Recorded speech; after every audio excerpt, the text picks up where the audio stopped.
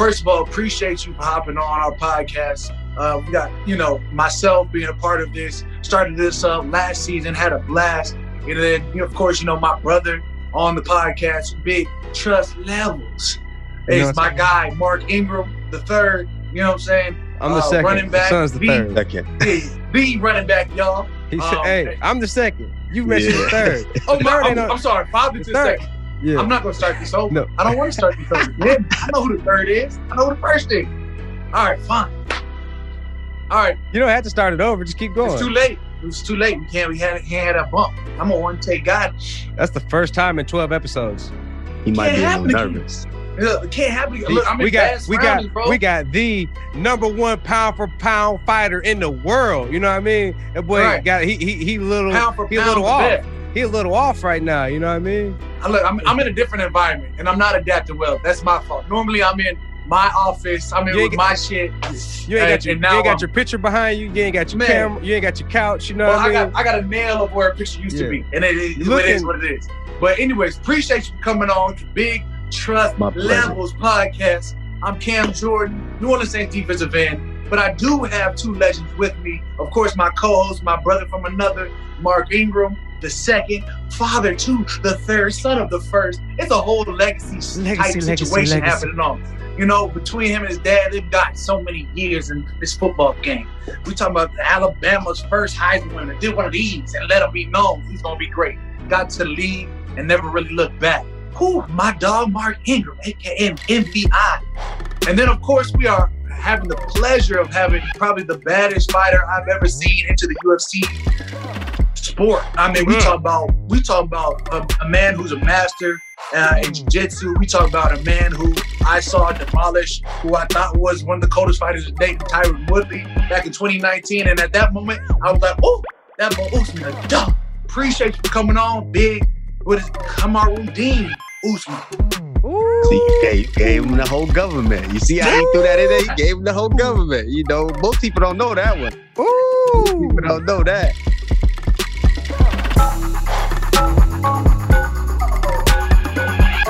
Delivered by Pizza Hut.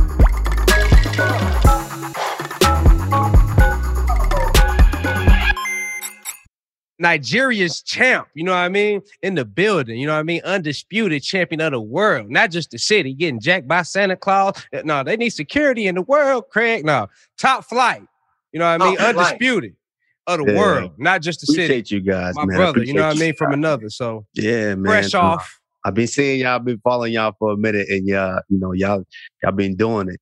Hey, Mark, I bet Cam don't even remember the first time we actually kicked it. No, I bet he don't. Is that the Vegas night? Is that okay? Look, Miami, right? I remember Vegas night, and then I was like, was it Vegas night before or after Miami? Was it Miami? Nah, before that. Where was it? There was a before? Houston. Super Bowl, Houston. Oh, H-Town Super Bowl. Yeah. That was the first time we actually linked up and we kicked it that night. And that's when we kind of got acquainted, we got introduced. And obviously then the next year, I just kind of loosely followed what you guys did over there at the Saints before Mark went over to the Ravens. Then we met, obviously that next year we met in Vegas night. That's when we was at dinner, right? And Francis was there. We met Francis that night. Yeah. And that's when I didn't realize Francis was me with a six-pack. Yeah, a lot of people don't know that. A lot of people don't see him. I was looking at Francis. I was like, bro, normally UFC fighters just ain't this big. Bro, I was like, and that's why he looking like he's about to whoop somebody ass, because he do. He looks like he about to whoop somebody ass. Bro, what the stat was you was telling me, Kush, about him, how he punched? Yeah, Francis, he does have the Guinness World Record right now for the hardest punch. From the sports science, what they did, they said it's equivalent to a Ford Escort hitting you at 70 miles an hour or something like that, something crazy like that. Oh. And I don't care what it is. It's a car. If a car hits you at 25, 30 miles an hour, that might be a wrap.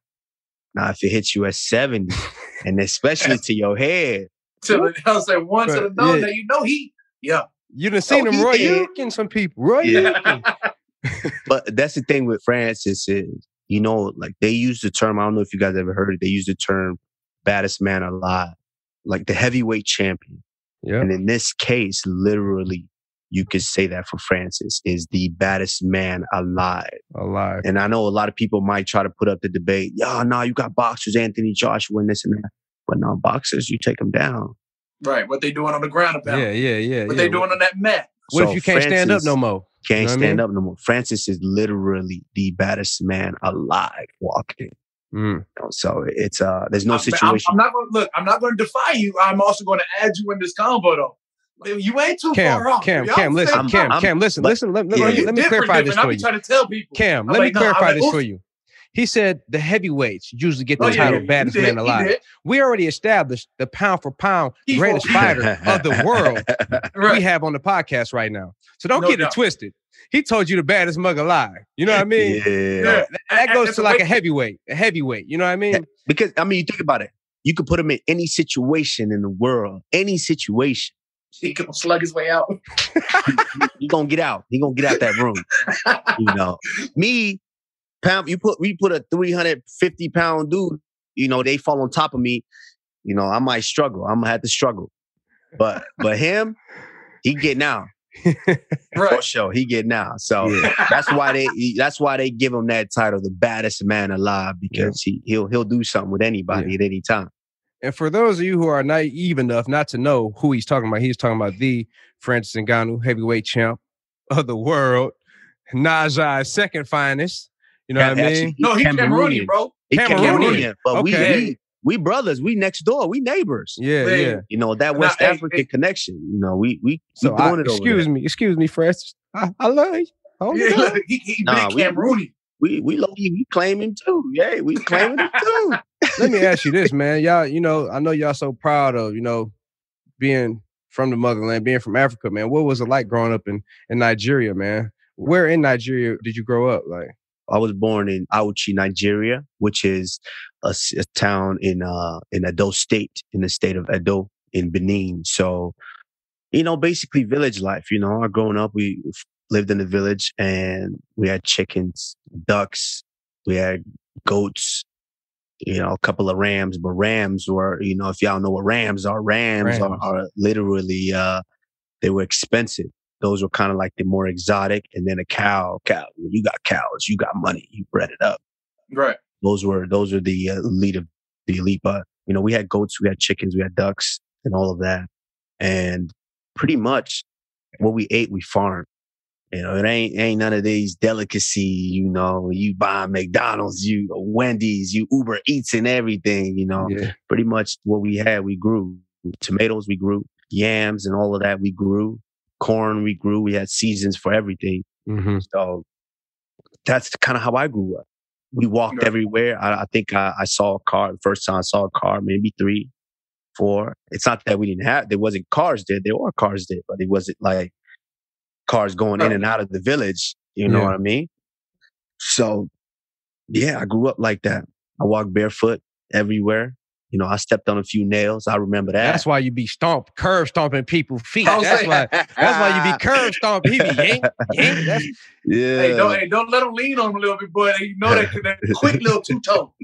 Quick two-toe. They be like, what he doing? I'll be like, he's stomping his feet. I know that hurt. Yeah. But that's kind of how I grew up. And so you learn going up from that and then getting to the place where I am now. I'm appreciative of each and everything that I have because I'm not too far off from that. I don't forget all of that stuff. You know, I cherish everything I have now because I know what it's like not to have all that stuff. Amen.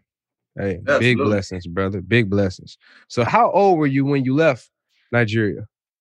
We got here, I think I was about 8.5 years old. Okay. So we came in, I started school system here in the 4th grade. So 4th grade is about 9 years old. You moved to Texas?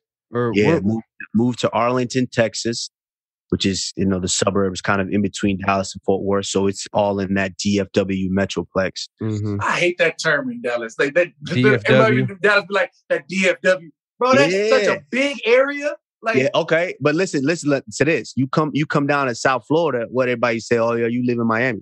Yeah, you live out in Miami? Yeah. True. Yeah. But now I live in Boca. Yeah. I live in Delray. I live in Boynton. Yeah. Yeah. So everyone just say, oh yeah, Miami. You know, that's pretty much what they say. Like, you from Dallas? Yeah, DFW. Yeah. So like what it is. like DMV, like Yeah. DC, Maryland, Virginia, DMV. Put 3 states in one. Like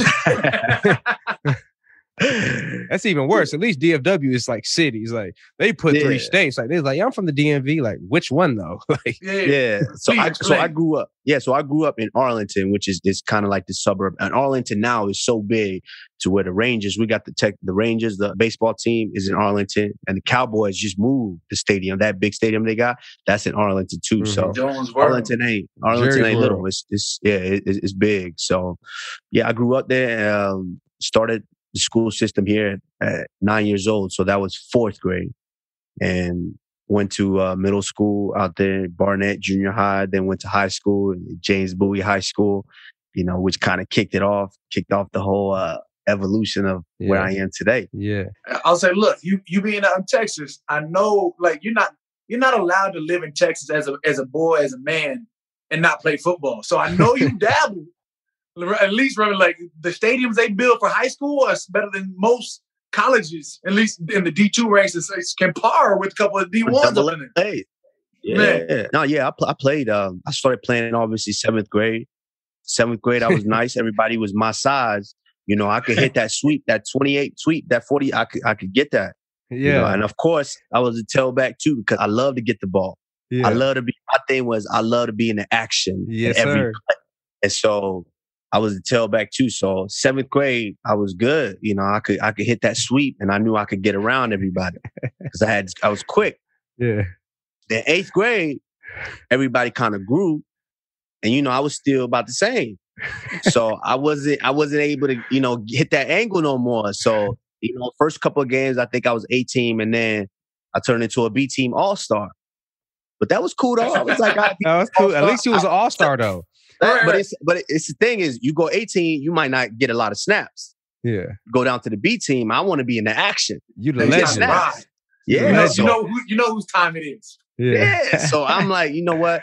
I'll do the B team all-star and try to do my thing there. So I went B team and it was all right. But I'm like, all right, don't worry. I'm a ball out in high school. Of course, you get to 9th grade. So you say everybody grew. Like what you was looking like in the 9th grade? That's what I'm saying. What you was looking like in the 9th grade? Why you looking up? Because you ain't short. I'm still hot. I'm still hot right now about that. I'm still hot. You get to 9th grade, everybody grew even more. Now, if you know anything about high school football, especially Texas high school football, these dudes look like college football players. Look like grown men. They've been already held back 2 years. Yeah. 16 and 17 years old and freshman in high school. Dudes already with the lineup on the beard and stuff, So I'm 5'2", 103 pounds. 103. 5'2", 103. My that wasn't 5'2"? 103. Yo, I was a player though. But 5'2", 103. I'm like, yo, I can't do this. And but I'm like, all right, maybe I'll still hit the corners, see what I could do. And I was struggling. So now, and our school was so big to where we split. We had 4 teams. So we had the orange, A and B team, and we had blue A and B team. I was on one of the B teams. I just wasn't getting enough snaps because we had other athletes come in. We had dudes that been balling since they were 5, 6 years old. And I've only been playing for 2.5 years. So these dudes, they love the contact, they love the hit, and I'm still keep it G. I was still a little soft, I ain't really like the contact like that. Right. And so, you like the action, but not the contact. You like the action. You see, he keep mentoring the sweep. He don't want that. He don't want that power. I'll come down the middle. You feel me? I'll come down at 3. But the thing about it is. I like the contact when I'm creating it. Right. Right. If I'm coming downhill and I create the contact, I'm good with it. Right. But if the contact is unnecessary and unwanted, I ain't messing with it. So it was, I was okay and I wasn't getting a lot of snaps all through the season. And I remember we had 2 games left. And our assistant football coach was the assistant wrestling coach. And in Texas, they had to coach 2 sports. And so he kept getting at me, yo, come try wrestling. When the season's done, come try wrestling. I ain't never heard of wrestling before. The only wrestling is the last week I watched Stone Cold Steve Austin do his thing. That wasn't Stun or WWE. somebody. So Damn. yeah, so I'm like, he said, come try wrestling. I was like, nah, man, I ain't trying to get hit with no chairs. Nah, coach, I ain't with that, you know? And he was like, nah, just come in and try it. So one of the days I was looking, and I looked in the wrestling room. They had a big gym in there. And it was like 60 dudes in there with shorts, t-shirts, out there sweating, like grabbing each other, slamming each other. I'm like, oh no, come on, coach. So I'm like, nah, I ain't with that. So I go to practice this day. And I'm just, we got a couple games left, 2 games, and I haven't been getting a lot of snaps. So we had practice. And they put me in there. Like, all right, come on, we're going to run this play. It was a 43 killer. I'm coming downhill. I'm like, all right. Gave it to me. 43 killer. I gave it to me. I hit the counter. Boom. Right up the middle. Boom. Hit that hole. I'm like, I'm out. 25, 30 yards. I'm like, all right. I got this. Yeah. So they switched the play and they were like, all right, I forgot the other play they ran, but I'm like, I remember that 43 killer though. Yeah, I remember that because I got about 30 some yards on that one. I'm like, yeah. I'm killing. So I'm like, I'm killing them. I'm killing them with the cutback. So they called another play and we going the opposite way. And I'm like, all right, I'm gonna hit him with the cutback again. I'm gonna get him. I'm getting him. He predetermined it. So yeah, I'm like, I'm hitting him with the comeback. They can't stop me coming through the middle. They can't stop me. Hit him with it. I'm running the play. I'm like, nah, don't want to play. Hit him with the cutback. I ain't even thinking about the vision and looking what's going on. I'm like, all right, boom, cutback. Ooh, I'm coming through the middle. Oh, I see daylight. I'm like, oh, I got it. And the mic back swung over. I ain't even see him. His name Big Donald. I ain't even see him. I'm cutting. All of a sudden, I get smacked. Bah! I don't even remember what happened. I think my helmet might have loosened up a little bit. Bah! I get smacked. All I remember is I'm looking up. I'm screaming every cuss word I can. And I'm in 9th grade. I'm like, nah. Yes. I'm screaming. I'm like, yo, I think I broke my back. I don't even know where my spleen at, but I'm like, my spleen, something wrong. I'm looking at, and then the coach coming over. They like, hey, relax, calm down. I can't move my leg. I can't move my leg. My neck and my back. I can't feel my leg. Everything hurt. And they had to come help me off the field. I remember I was just like, and mind you, mentally, where I was mentally, all seasons, you're trying to catch those, those little swing passes, and I be jamming my fingers when the quarterback be yamming them, boom, jamming my fingers, try to catch them with my, running through the drills with the things that come through. You got to run through the gauntlet, running through them, all Still that. hate the gauntlet to this day. All them is annoying me. Been annoying me all season. All the little injuries, little things here and there. Like I said, I was still a little soft. Don't judge me. Don't judge me. 9th grade, man. Shoot. I wasn't there yet. Yeah. I mean, you still only 5'2", 103. 5'2", 103, soaking wet. So I'm sitting and I'm looking up, and the whole time I'm thinking, man, this ain't it. I gotta do something else, man. Big Donald did it to you, bro. Yeah. Big Donald. Donald, and plus the playing time wasn't what I wanted to be. He wasn't there. So I'm like, man. You had your expectations and they wasn't living up to the reality. So you're like, you know what? I'm gonna go be great. If I don't appreciate my greatness, I'm gonna go be great somewhere else. Yeah. That's the thing about me is I'm a realist. I'm real with myself. And that's very important in anything that I've done.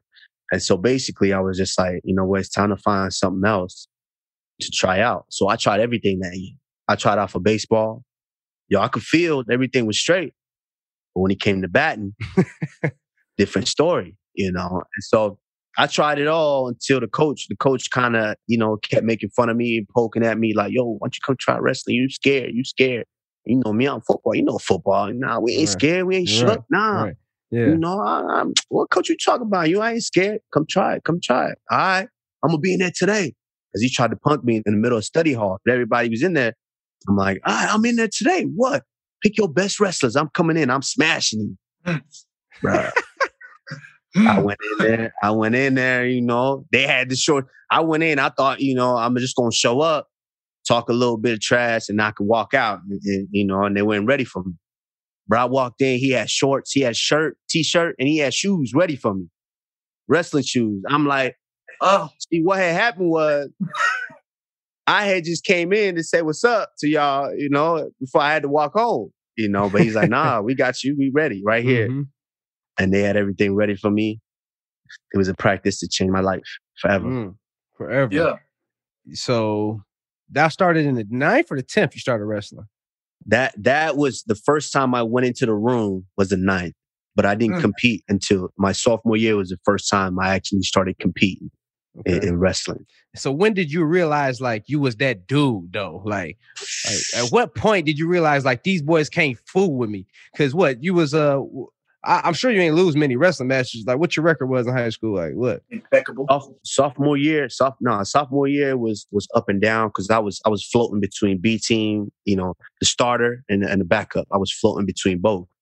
So a couple of meets, I would go to the varsity and I would do I'd be like 3-2. But then I would go to the JV tournament. I'll smash everybody, floating back and forth like that. And top 2 get out of districts, top 4 get out of regionals and go to state. And so I had the number 1 and number 2 in the state in my district. And so if they weren't in my district, there wasn't any other district in the state of Texas, I would have placed that year. I would have been all-stater. But they were in my district, which actually I think was best for me. Yeah. Because it let me know what level I needed to be on, you know, just even to be great at what I was doing. To make it to states and to make it to that level. Yeah. Absolutely. You want to be the best, you got to beat the best off rip. Boy, absolutely. You got to see you at state. Yeah. And to answer your question, Mark, it was the summer after my junior season is when I realized like, yo, I want to be good at this. So going into your senior year. Senior year. I'll say, but by then you was no longer 5'2", 103. Like senior year, you was so that dude. So that was another thing is because I would prematurely judge myself. I didn't realize I was going to be a late bloomer. When you're in high school, you know, kids mentally, they go through this certain developmental stage to where you don't realize at the time, I didn't realize I was going to grow.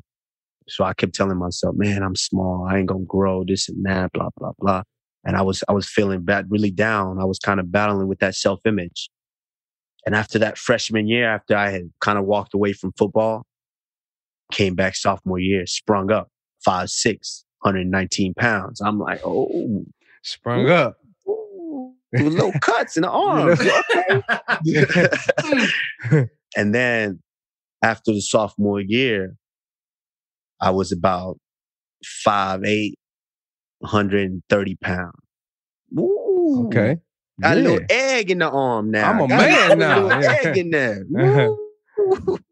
And then coming back senior year, I was about 5'10", 152 pounds. So, I could work with this. Now. Yeah, I'm in the mirror now, you know.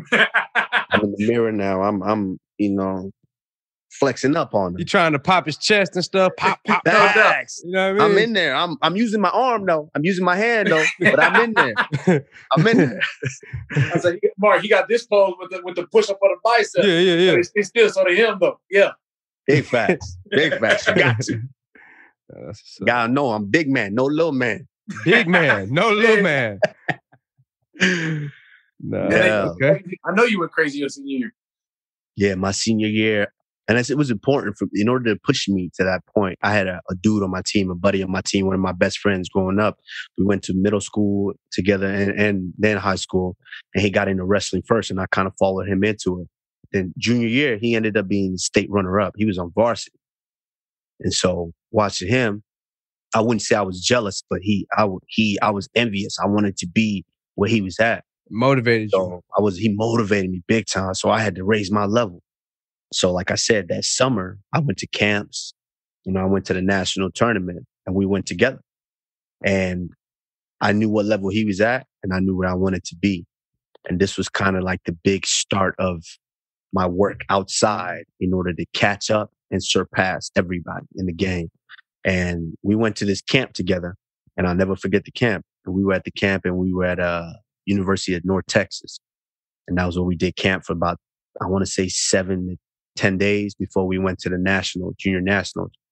And it was just something I used to watch videos of some of the best, some of the guys, the wrestlers that I looked up to, some of the black wrestlers that had done it, world champions and Olympic champions. And they would do stuff outside. They would run. At that point, I never thought, go for a run. That helps your legs. That helps your conditioning. That helps you in different ways. I never thought about that. So I started watching videos. I'm like, all right, let's do that. So in the morning, we wake up and I would ask him, because me and him were roommates. I'll say, hey, yo, let's go for a run. And a couple of times he went with me, but then some mornings he would be like, nah, I'm okay. I don't want to go. But I still went anyways. And I would go for that run. And then we would be practicing a couple of practice, and I would see him just kind of going through the motion. And I'm in there. I'm plugged in all the way. I'm trying to learn everything. So at that point, we was here, but then I started to separate a little bit. I started to just feel the separation. We went to nationals. I was about one match away from being an All-American. My whole psyche, I'm this little kid from streets of Auchi, Nigeria, to where I got to now. I'm in North Dakota, Fargo, North Dakota. I'm competing and wrestling, and I'm wrestling dudes from Oregon, dudes from Connecticut, dudes from other places I ain't never seen, never been to. And now you come to do some research on these kids. This kid was a 3-time state champion from Connecticut. I just mollywopped him. And then it's another kid, he's a 4-time state champion from Alaska. I just dropped him on his head. Now I'm thinking, I was one match away from being an All-American. I'm going back to Texas for my senior year. I'm thinking, ain't nobody messing with me in Texas. Nobody. I just beat a 3-timer from Connecticut, 4-timer from Alaska. Ain't nobody finna mess with me in Texas. At that point is where I deep down inside, I'm like, yo. Can't do nothing with me. They can't do nothing with me now. So was you starting to get scholarship offers at this point, or like what? Like you had schools looking at you, or? Yeah, so that was the thing. My assistant wrestling coach, his dad was the head coach at Appalachian State University. And so that I was like, oh, I'm a shoo-in. That's D1. I said, I'm a shoo-in. I'm going there. I ain't even finna fool with nothing else. For sure, I'm going there. And after a while, I come to find out, it don't work like that. You gotta do some big work in order for you to get to that D1, to get to the clearinghouse, to get through all that. Because in high school, I never really thought I was gonna wrestle. I never thought I was going to college for wrestling. So of course I was passing everything, but it's more than just passing. Now you got to have the test scores and everything like that in order to be able to qualify. And so SAT is real. Texas is more SAT. ACT, and SAT. Both? Yeah. Oh, he was both? Both. Yeah. I had to take both. And you know how long them tests is. So it's basically trying to study for both. I really didn't. I just said, you know what, I'm going to go take it based on the knowledge that I feel like I had already acquired in school. Right. And I was 1 point. I think it was like maybe a 24, and I think I had like a 23 on the ACT. That's good though. That's solid. I got an 18 and I never did it again. I got an 18. They said that's all I needed to get through the clearinghouse, and I was straight. I never took it again. I'm like, I remember, I don't know what exactly my score was, but I know I was like 1 point from, and so basically I was a non-qualifier, something like that. So it was like, like a lot of kids went to JUCO, or you had to at least do a year in a different institution, a 4-year institution, in order to qualify. So the only other offer that I got was some small school in Iowa. That's a wrestling state, though. Hey, Iowa, Idaho, Arizona State, but them two, like the middle of the nation type states, they wrestle. Yeah, like, what you been doing since you was 5? Wrestling. Yeah, so I chose there. So I chose there. I went there for 2 years, and then I transferred out, went to Nebraska, and the sky was the limit after that. You humble, man. We said we got you a 3-time NCAA D2 All-American, 2008 national title at 174, 2008 helped the school win the first ever overall team title. Oh, first? Come on. All these firsts here. I got to be a first at something. Y'all first winning everything in college. That boy changing cultures. Yeah. It was a good time, man. I think I was the first African-American to win a national title for my school. And at that time, I didn't think the significance of it. I was just doing me, just out there trying to be great. And after that, it was a floodgates open. You know, we had my little homie, also from Texas, Rafian Stutz, came through, won 2 titles. And we had a couple African Americans come through and win national titles from that school. But, you know, I like to think I kind of opened their eyes. Trendsetter. To let them know that, hey, we could go here to school here. You changed the culture. So you go to Nebraska. Tell us about that. So you go to D2, you dominate there, prove yourself. You get a D1 at Nebraska. I know they wrestle in Nebraska. So what that was like, what the college was like, what like. So I went to, in Nebraska, it was 3 schools, 3 major schools. That's UNK, UNO, and UNL, all in the, you know, mother system. So it's University of Nebraska, Lincoln, which is Big Red, Cornhusker, University of Nebraska, Omaha, which are the Mavericks, which is also a humongous school. I think about 40,000 student body, something like that, give and take. And then you had UNK, which is the same thing, University of Nebraska, Kearney, but it's a smaller school. We were D2, so it was, I would say maybe about 20.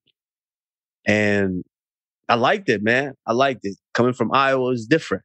You know, it's like coming from Texas, swinging all the way to the other end of Iowa, different change of pace. Right. So it was good. Everybody was friendly. They showed me love in the town. And it was just, I think it was the program, man. I had set big goals for myself for what I wanted to do.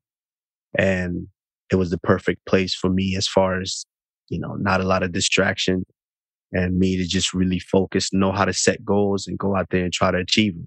So was the goal always to like chase a professional wrestling career, or like where was your mindset like coming into like how'd you transition from college to pursuing that career in wrestling or martial arts? Like, and I'll say, really what I want to know is when did your wrestling transition into, you know, your background in martial arts, which then took us to. Yeah, no, I'm a competitor. Like people don't understand when it's about sports or something that I'm doing, I'm a competitor. And it started in high school. I wanted to be a state champion so bad, so bad, especially after I went to that camp and I came back. I said, can nobody beat me in the state? So I did everything. I was running. I was doing extra.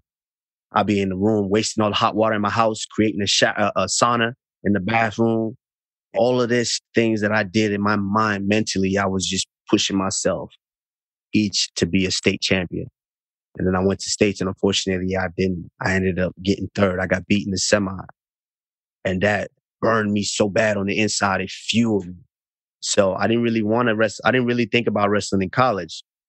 But after I didn't win the state title, I was like, nah, I'm going to college. I'm going to be a national champion. I'm going to stand at the top of that podium.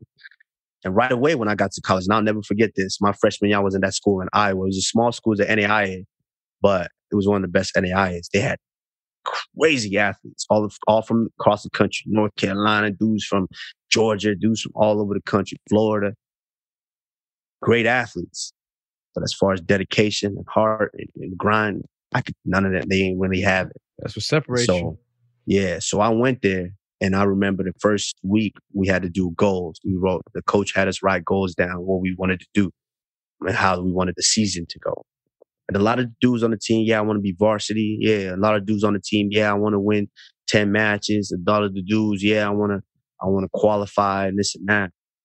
I'm thinking, I wrote mine down. I ain't even, because you don't see what everybody write down. Except when you get up, you have to get up in front of the team and tell them what your goals are. Everyone's saying all these goals. And in my head, I'm thinking, that's it. And it came to me, and I'm a freshman. I just got there. So I got up and I was saying my goals. I was like, I'm going to be a national champion. And you could see everyone sitting down in the desks. And I could see some of the dudes snickering. Yeah. Right. If they don't laugh at your goals, they're not big enough. Yeah, these dudes, like, I see them. I'm watching them. You know, some of the dudes, they talking to their boy. I ain't know who this dude. Do y'all not realize? They ain't know what the fire I had burning inside me. I just seen them do that. So I'm like, okay, all right. And then season start. But before the season had started, I knew when the first day season was going to start. The whole time, a couple months, I've been running. I've been running the hills. I've been lifting all through. Season start, first practice. I'm killing the varsity. It was, I think, maybe the second week, the coach moved me from the freshman practice to the varsity practice. I'm in the varsity practice, taking down 2, 3-time All-Americans. I'm in there doing. Pumping them. And something inside me was like, this ain't big enough. I need more. Yeah, this ain't big enough. I'm a freshman. I know I got a long ways to go. I don't know enough yet. But I'm in here doing this to them. Nah, I need more. After the next season, I decided I was going to transfer, go to a Division II school that were already national runner-ups. They had a bunch of talented guys. You know, I get to wrestle every D1 tournament. The only thing they can't promise me is the Division I NCAA tournament. But everything else I can go to. So I get to see all those guys. So I transferred. I said, that's where I wanted to be. I want to show them I'm the best. And I transferred. While I'm in Nebraska, I set that goal. I was like, yo, I'm going to be the national champion. I'm going to be. The first year I was ranked number 1 going into the national tournament. And that was my sophomore season. Ranked number 1. I ended up tearing my knee halfway through the season. And he's like, you could take a medical and you could come back the next year. I was like, nah, have the surgery now. I'm coming back. And I ended up doing it. And I came back. Yes, of course, my whole style was different, but I was still ranked number 1 going to nationals. And I ended up getting 3rd that season. Now, while I was there, one of my teammates, he had a twin brother. They fought. They did MMA during the off season. And so that was the first time I actually kind of really seen him. But crazy backstory, senior year in high school, there's this tournament called Senior Nationals. And that's the best seniors from all across the country that place at their state tournaments with state champions from each and every state. They get to go to one tournament called Senior Nationals and to get to show the colleges, you know, what you can do. And while I was at that tournament, I ran into, with this hotel in Cleveland, and there was these other 2 black dudes at the hotel, you know, tall, big. One was a heavyweight. And I seen them, you know, I'm like, yo, what y'all do? Y'all wrestle? And they was like, yeah, we wrestle. I was like, oh, shit. I was like, oh, it's other brothers, you know, brothers that wrestle too. I'm like, what's y'all name? It was John Jones and Arthur Jones. Okay. And big Arthur. So I ain't really realized, I ain't know him like that, but I talked to him, get to know him a little bit. And then the tournament started. And then I realized, yo, they was the truth. Arthur, I think, was an All-American that year. You know, Arthur was a 2-sport athlete. Of course, he played football and he was a wrestler. He ended up going to Syracuse, ended up obviously Super Bowl champion. Yep, NFL. Yeah. And John Jones, me and him just stayed close. He was like, yeah, I'm going to go wrestle in college. So we just stayed in touch. And he went to a small school in Iowa too. So me and him kind of kept in touch. So during my fall break, that freshman year in Iowa, I went over to see him. And while I was there visiting him, it was like a dude, a friend of like the wrestling team, invited us to come to his house and watch some fights. So me and John Jones went to this dude's house to watch fights. And that was the first time I ever seen UFC on TV. Was with John Jones at some house party. And was that like back in the Tito Ortiz days? It was Chuck Liddell fighting somebody. Chuck Liddell. A big fight, yeah. And so fast forward now a few years later, one of my teammates, Joe Ellenberger, he actually was fighting. So during the summer, I actually got to watch him fight. I'm like, yo, they do this real stuff. This is for real. I ain't gonna lie. I was still scared of it. I was shook. I ain't doing that. Nah, they kicking each other in the head. They got these boys in a cage. Yeah, they in a cage. They kicking each other. They elbowing each other. I'm good. I'm gonna stay with wrestling where it's controlled still. I'm here so for that's So that's why I stayed with wrestling and I kept doing that. And then after college, my senior year, I ended up becoming the national champion in 2010. Yes, sir. And I got an invitation to be a resident athlete at the Olympic Training Center to train for the 2012 Olympics. And I said, all right, I'm with it. I'm going to do that. So then I went over to Colorado Springs. I was living there training for the Olympics. Now, while I was there, I kind of got exposed more and more into MMA. I got an invite one day to come up to Denver, which is about an hour and some change away from Colorado Springs, and train with King Mo, who was a fighter at the time. King Mo was a wrestler a few years before that. So I'm like, all right, I go to Denver. We coming in, we in the locker room, we changing, we getting ready to train with King Mo. We waiting for him to show up. So I'm in the locker room, I'm putting my shoes on, and I look back. two dudes walk in the door in the locker room. It's King Mo, and it's Rashad Evans. I'm like, yo. Rashad Evans. Oh, it's Rashad Evans. Oh, shit. So, you got to play it cool. You can't, you can't be a fan or nothing. So I'm like. Can't be fanboying too hard. Can't be fanboying, but I'm in my head. I'm like, this Rashad Evans. Oh, you playing the cool, but in your body, yeah. Like, but in my body, I'm like, how you doing, Mr. Evans? Can I have a picture with you? Sign the glove for me? Yo. At this point, he was the biggest superstar in the game. Yep. I mean, my man just fought, I think, a Rampage Jackson at the time. They just did the Ultimate Fighter. So he's the biggest superstar in the game. Right. So I see him, boom, they walk in. So we get out there and we work out. I train with him. We sit and we talk for like 30 minutes. And I couldn't believe how cool he was, man, because this was one of the biggest superstars in the world. And he was so down to earth. He was so cool. Gave me the game. Talked to me. He was like, yo, you could do this, bro. You could do this sport.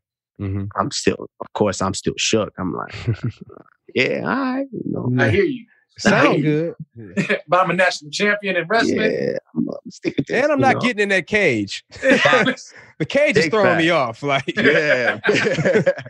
I ain't want to say go in, one man come out, but I'm like, y'all in the cage. Like, there's only really one way out of there.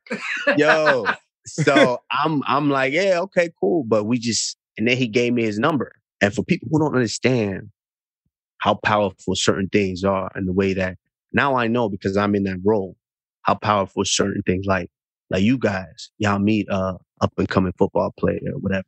And they look up to us big time. Now we talk, we have a conversation. I'm leaving. He's like, yo, here's my number. Take my number. And he gives me his number. I'm like, this is one of the biggest superstars in the world. And I'm driving home with the dudes I came with, and I'm just looking at the number in my phone. I'm like, yo. It is me. Yeah, check me out. Hey, buddy said I got potential. Yeah, I got his number in my phone. I could text him right now. Yeah. I'm like, your boys in the car hyped. Like, shut up, man. That's a dude's number. I'm hyped.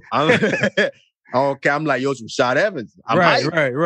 You don't know this dude. No. Big fact. So months and months start to go by, and he texts me. He hit me up because, of course, I ain't want to fanboy him. He hit me up, yo, hey, what you do? How you doing? How things going? I'm like, cool. We talk a little bit. And then he hit me at one time and said, hey, I got this fight coming, fighting this wrestler, Phil Davis. I'd like to bring you to Florida with me for about a week or two, help me train. I'm like, bet. You gonna fly me out? Well, I got you. I'm gonna fly you out. You're gonna stay with me and everything. I'm like, wow. Right, cool. And that was one of the first times I'm like, okay. I went out there, I tried it. It was still scary to me, but at that point, I started to slowly pull myself into that other world. Man. I'll say it's different. It's different training. Huh? That means you was like the sparring partner. Like, so you had to start taking some strikes. You went from big grapple to yum. Wait, hold on. Reset. Because Rashad was that striker. Now he had that. That's what I'm saying. Rashad used to have hands. Yeah. No, it was, of course, I was wrestling. So wrestling days, there's different practices, different days. So wrestling days, I'm hyped. I'm coming in. I don't care who it is. I don't care make y'all pay for these past 2 weeks. You a 25-pounder to a heavyweight. I don't care. I'm going to take you down. And you ain't getting up unless I let you up. So I'm hyped. Wrestling day, it's easy for me. I'm about to do my thing. And then, I thought I just came in for wrestling. That's all I came for. Who you for the striking thing? Yeah, I didn't think I was going to spar. Now we doing jujitsu. We're trying to get out of some stuff like this. Like, yo, so it was sparring day. It was stand up, kickboxing. I ain't never done that before. I knew I had a nice little jab. Because dude mess with you. You jab him up, move around. Yeah, back up. Yeah. And so it was this little dude in there. He was kind of little to me because I was bigger. I was about 190. He was about like 160. And he felt kind of soft. Brazilian. Oh, so you big now, huh? You big now. So 190. I'm big. I'm full grown now. I'm big man, no little man. Yeah. So I'm in that. I tossed dude up wrestling day, and he was kind of crying about a certain thing, kind of sore. I'm like, that's the weak link. So kickboxing day, I'm like, yeah, I want him. And he didn't object because the wrestling day, he didn't want to go with me. Yeah, he's like, he was trying to avoid me. He thought about that the whole night. He's like, I'm gonna get him back on sparring day. I ain't know who he was though. I ain't know who he was. I'm thinking, like, yeah, that's the he saw. Yeah, I want him. So we get to going. So he said, yeah, right away. He said, yeah. I'm like, oh, okay. I didn't know you was gonna say yeah that quick, but after what I did to you yesterday, you should be worried. You should be afraid of me right now. So we get to moving, and he moving good. So I'm like, he selling wolf tickets. He know what I did to him yesterday. He know what's up. Wow, he kicked me. Boom. I like that was kind of light. Try to get to him. He kicked me again. Bop, bop. I'm like, that's kind of light too, Bop, bop, bop, bop. Put a 3-piece on me. Wow. Kick. Boom. I can't even touch him. I'm trying to grab him. I can't find him. Bop, bop, bop. Yo, hey. So it was 5 minutes. He said, I can't find him. It was 5 minutes of him whooping my ass. But he didn't even go hard.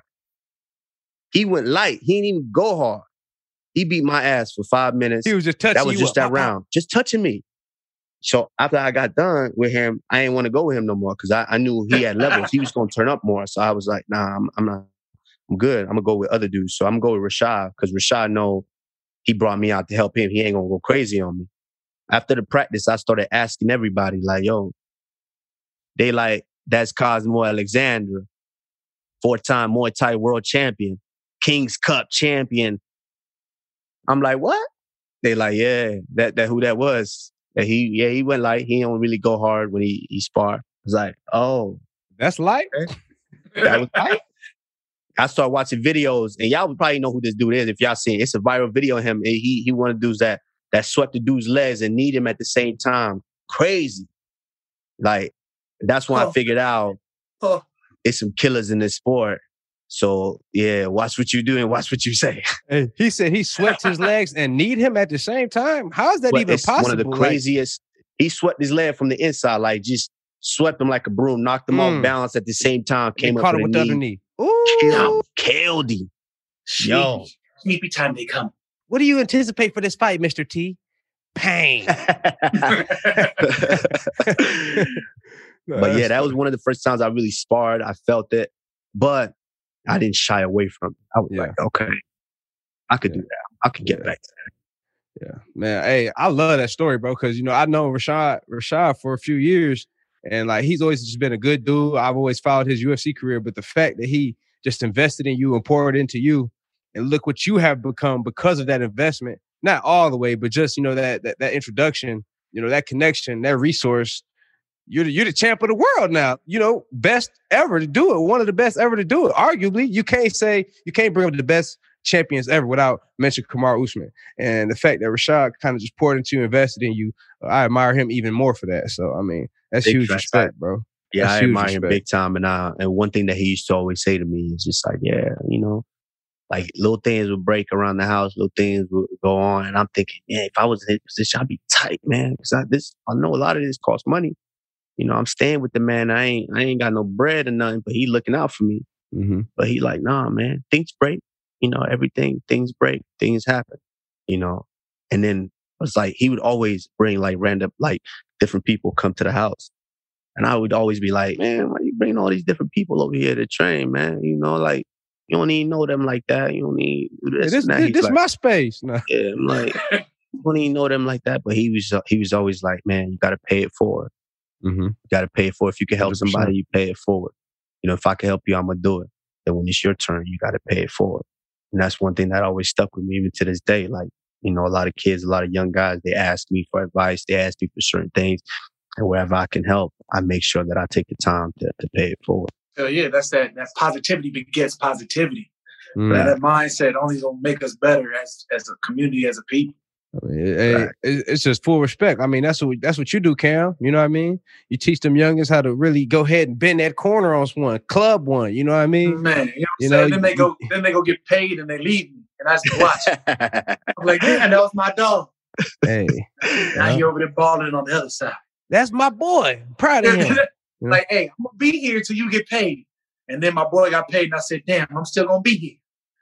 He used to be your homie. Now he act like he don't know you. You know what I'm saying? He supposed to be my dog. Kush, I wanted to ask you, bro. So you told us about the journey, bro, but I'm trying to see like when.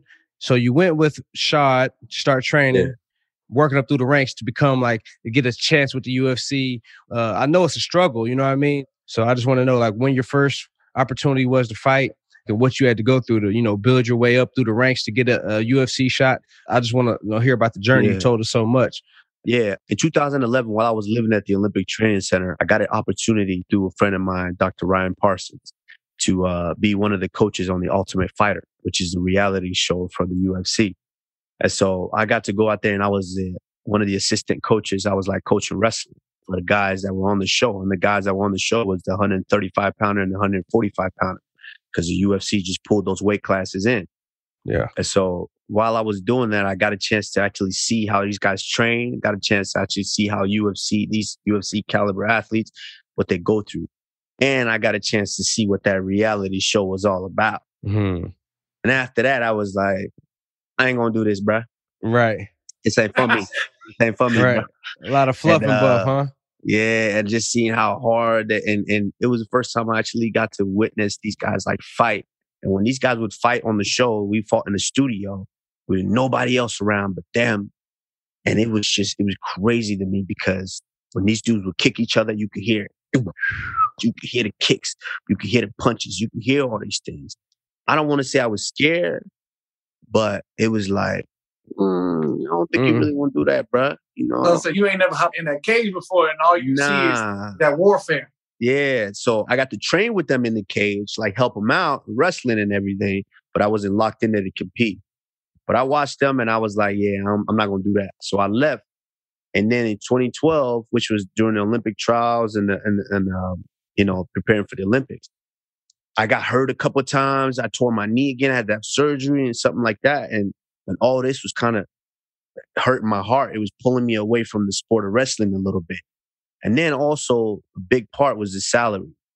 You know, if you're a national team, you're getting $1,000 a month. Hey, what rent that paying? That's it.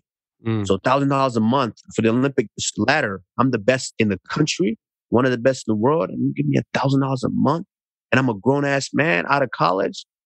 I'm like, and then you work hard, you train in wrestling twice a day, every day, and then you go overseas to one of these big tournaments. If you win that tournament, they might give you $2,000, $3,000. And then I was helping these other fighters, and these fighters would go out there and get a crazy knockout in 15 minutes. And these dudes would get $75,000 bonus on top of they pay. Yep. I'm like, man, I'm in the wrong sport, bro. And it was just that right there kind of started to fuel me. And so I was like, you know what? I might give this a shot. And so my motivation and my love for wrestling was starting to kind of die out. And MMA started to intrigue me more and more. Like, yo, I got a family. I want to be able to retire my mom and dad one day. I got to do something. And it was like right before the trials, my love for it wasn't there anymore. And you can't do that in wrestling because there's a very slim margin between the best in the world and the guy that got 16th place. And if you don't love it, it's going to show. Yeah, it's going to show. And it went to the qualifier and I got beat by a guy that I beat several times. Like, couldn't touch me. I let him come back and beat me. And I think right there just let me know it's time to move on to a different sport. And so I think it was like June 2012. I didn't make the qualifier. And then I was just like, that's it for me.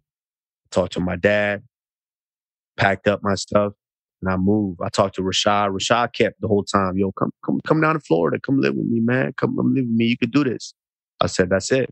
I'm doing that. I had a couple offers to go to different places and train, but I said, nah, I want to slum it out and go out there to Rashad and one of the best to do it. And I'm going to learn from him. And I came down to Florida and I started training. And I had my first fight in November of 2012, which happened to be in the same hometown where I went to school in Nebraska. So I felt kind of comfortable. And I went in there, I trained for it. And you train and you think it's going to be like that. But nah, I got to the fight. Everything was good. And then in the back, got wrapped up. I'm nervous, but I'm like, it's nerves. I could deal with a competition nerves. But then you walking out and it felt different. I was like, oh, it's different. There's people in here. Then I got in that cage and they locked the door. And I was like, yo, I'm in the cage. fight, and I'm in here naked. I had just the shorts on. You don't know how naked you really are because you train. You got shirt on, you got shorts, you might have compression pants on, you got big gloves on, you got shin pads, you got headgear, certain things. You don't realize when you get in the fight. I was like, yo, I'm naked in here. I ain't got no shirt on. I just got these tights on, and I just got the 4-ounce gloves. That's it. No shin pads, nothing. And I remember I felt so naked. And then we moving, because you gotta put the game face on. I tried to fake the funk. I'm moving, and I got hit the first time. Boom! I'm like, oh no, this real. And at that moment, I had to let my competitiveness and the competitive juices take over, and I was able to come away with a TKO in the second round. After that, I was hooked. I was addicted. Needed it. Slept him in the second round, first match. Look. Before you go into a fight, is there like a proper meal you need? Like, what gets you to that? Like, if it's that last meal before a fight night, what you pushing? Yeah, after them weigh-ins, after you made the scale. After the weigh-ins. after the weigh-ins, you got to make sure the nutrition is proper because as we cut weight, I'm one of the guys who cut weight because I'm the perfect size for a welterweight. So I cut weight, I cut the right amount of weight, and after you got to replenish with the fluids. It takes time to be able to eat. You can't just be. Everybody thinks you just. After I make weight, I'm eating everything. Nah. Man, so you don't mash out. It's just like I'm focused in on laying it in. It takes time for you to get the adequate amount of fluids in you, certain time, and that my team they've got it down to a science to where you got to drink this type of recovery drinks, 30 minutes in to an hour in to 90 minutes in to certain times. Then you start introducing certain foods, carbohydrates, and stuff like that, and sweets. Salt, and that whole day until I think the nighttime, that night meal is really the meal that's for me that I can eat. And usually it's pasta with red sauce, nothing too heavy, a lot of carbs because I'm the type of fighter who excel with a lot of carbs. And so that's it. Fight day, you can't really eat nothing but the breakfast. You're nervous, because your body knows it's in danger. So you're nervous all day. So after you eat that breakfast, your stomach, you can't eat nothing. Well, y'all don't fight like you a main, like you know what I'm saying? You top car. You don't get out there to 9 p.m. I don't get out there not even. I fought midnight. I fought Jacksonville. I didn't get out till 12:30. Midnight, bro. Hey, yeah, you different. Because big fella, I pack a lunch to eat at halftime. You know what I'm saying? Like, boy, bro, be hungry. Main card ain't starting till 10 Eastern. Main event.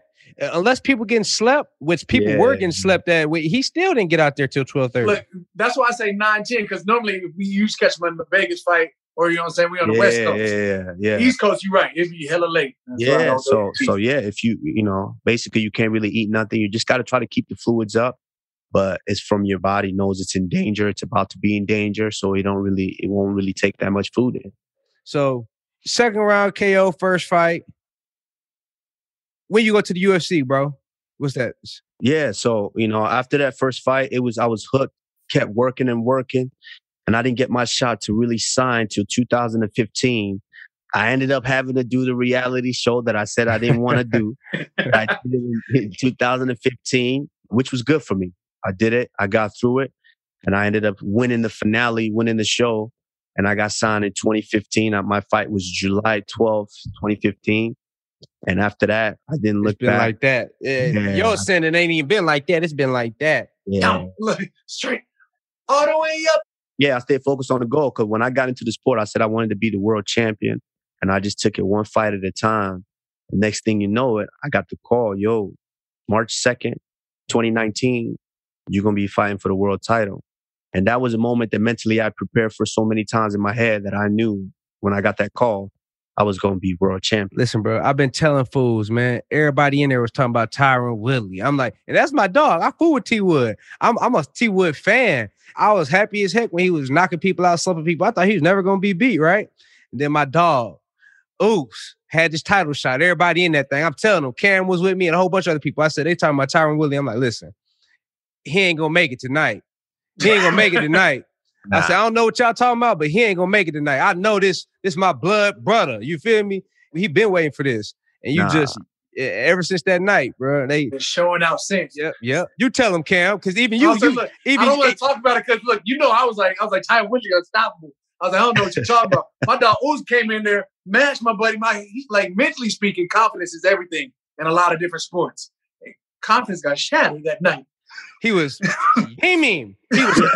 he was stomping feet. You know, I'm like, hey, Jazz was working, the wrestling was working. I was like, he's getting beaten on all faces. Hey, he in the clinch. Hey, I sound like big DC. I was like, oh. No, I knew it. Oh my God. Yeah, I knew it, man. I knew it. It's just one of those things that you know the moment when it's gonna happen. And that was my moment. And I had to take ownership. And I went out there, became the champion. And after becoming the champion, I just wanted to improve ever since. And how many title defenses we at right now? I think we have 4 right now. Yeah, four title defenses. And I've been locked in every time, boy. I was there, witnessed it in Jacksonville. I might have lost a little bit of money in 2015, but you'd have made up for it so much. In fact, it was really my fault. I wasn't aware, and then I became aware. Yeah.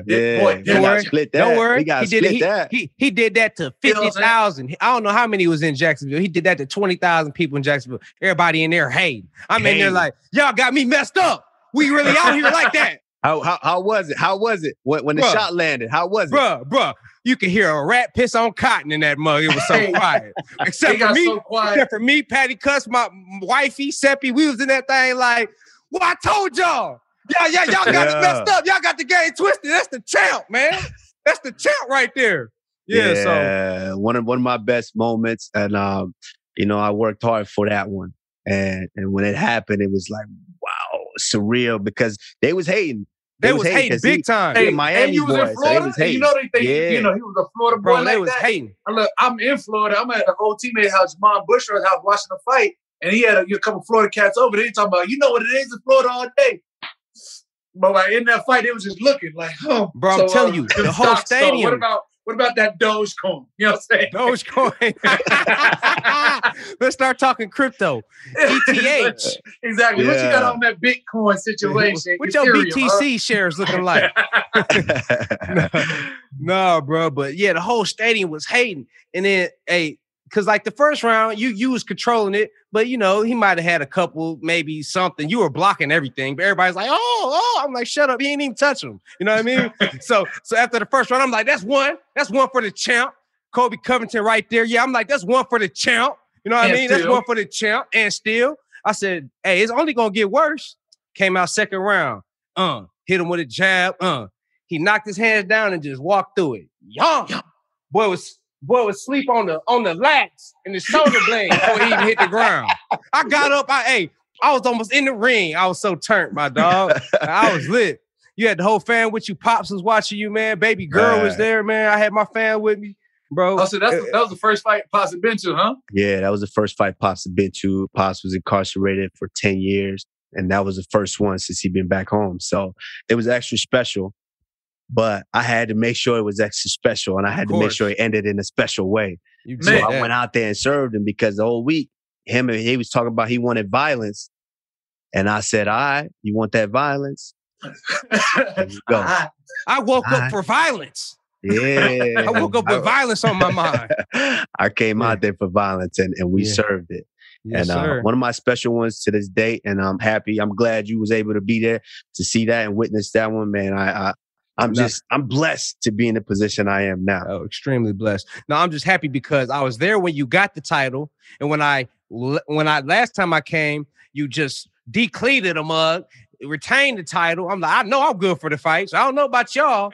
I'm good for the fights. We 2-0 when I'm there. You know what I mean? So, it's all love. But, you know what I'm saying?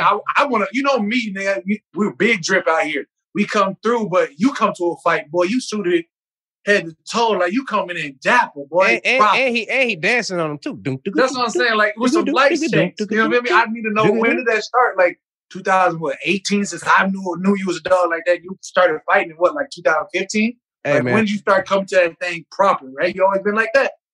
My thing is, I always wanted to dress for success. Like, I'm a feel good, I'm a look good, feel good, fight good type of person. Mm-hmm. And early on in my career, you ain't really had a bankroll to be able to look the best, look the way you wanted to. But once I got to that point to where I could invest in looking a certain way that I wanted to, it was just something I had to do it because this is not just just show up and fight. This is a sport, and at the end of the day, I'm an entertainer. I have to be able to show up, let them know that I'm dressed for business. I'm gonna take care of business, and I'm gonna go look good, look fly afterwards. Yeah, So once I got the bankroll right, I was able to be able to dress the way that I wanted to dress coming into those competitions. Yeah. Skrilla, heavy. Stop playing. I'll say, boy, coming in with three-piece Danny. Like, I'm coming here to whoop your ass. Facts. And the question, like, with me dancing, it's one of those things, like, people don't understand how stressful our sport is because we make it look easy. We go out there, we compete, and everyone's like, some people be on, and I'll be doing it too myself. I'll be on TV watching, I'm like, I could do that. But then I'm like, yo, you tripping. You forgetting what these dudes really go through. But it's a certain level of stress that we go through in that sport. And for me, while I'm going through it, while I'm doing my thing, me dancing and music is something that I love so much. So when a song comes on, it takes me away from all of the tension and the anxiety. Once I'm dancing, once I'm feeling, I'm fully engulfed in the music.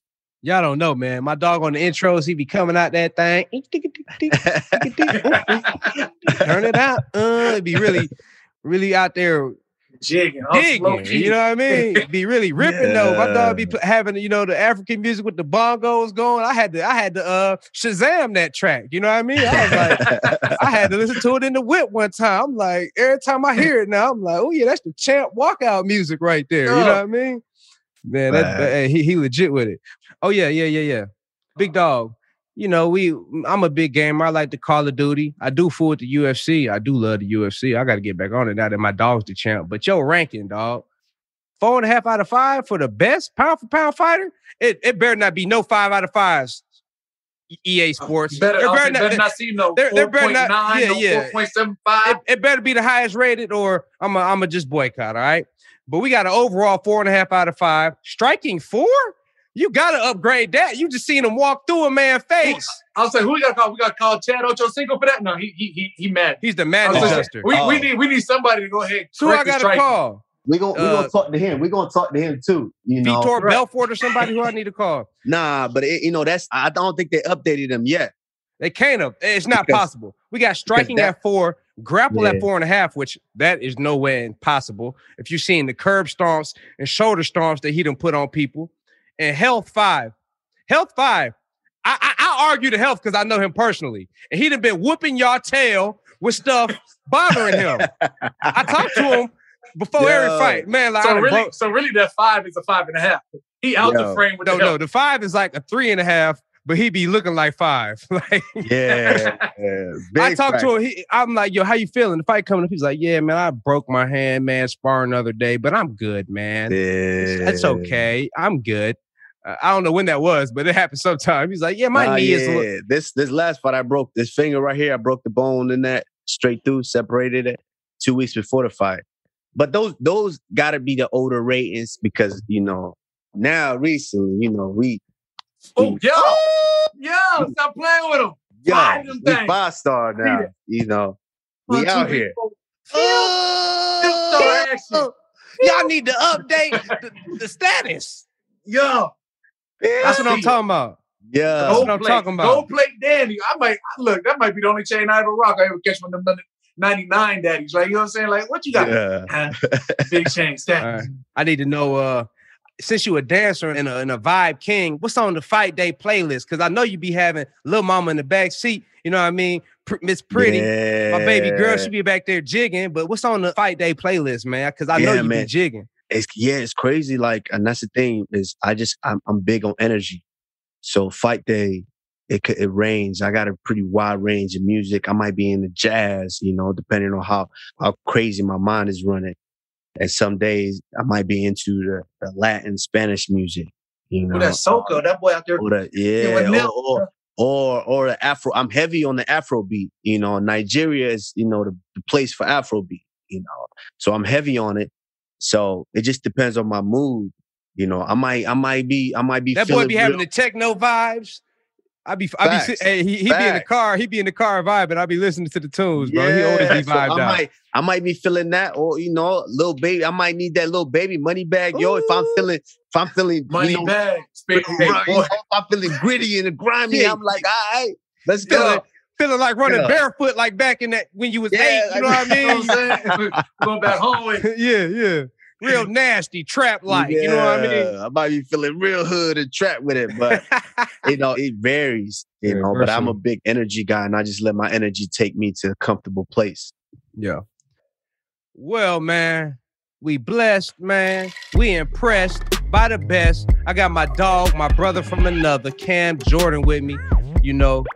That's my dog, man. What's understood ain't got to be explained, so I ain't even gonna try. You know what I'm talking about? But then I got my brother. What's also understood ain't need to be explained, but I'm gonna explain because that's what I'm gonna do to y'all. I'm gonna explain. He the pound for pound best fighter in the world, champion of the world, not just the city, the world, champ of the world. Then defending this title, gonna keep defending this title.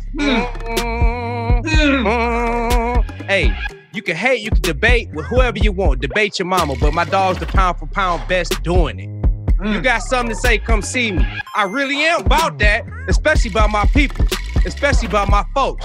And that's on the trust. And that's on the trust on the levels. And that's the big trust levels. With my dog Kamaru Usman blessing us with his presence on the pod.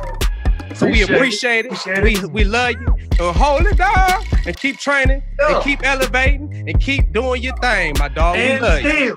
And still. And gonna stay. It's gonna stay that way. Appreciate y'all, my brother. Yes, sir. Appreciate y'all, my dog. Appreciate you, brother. Love you, man.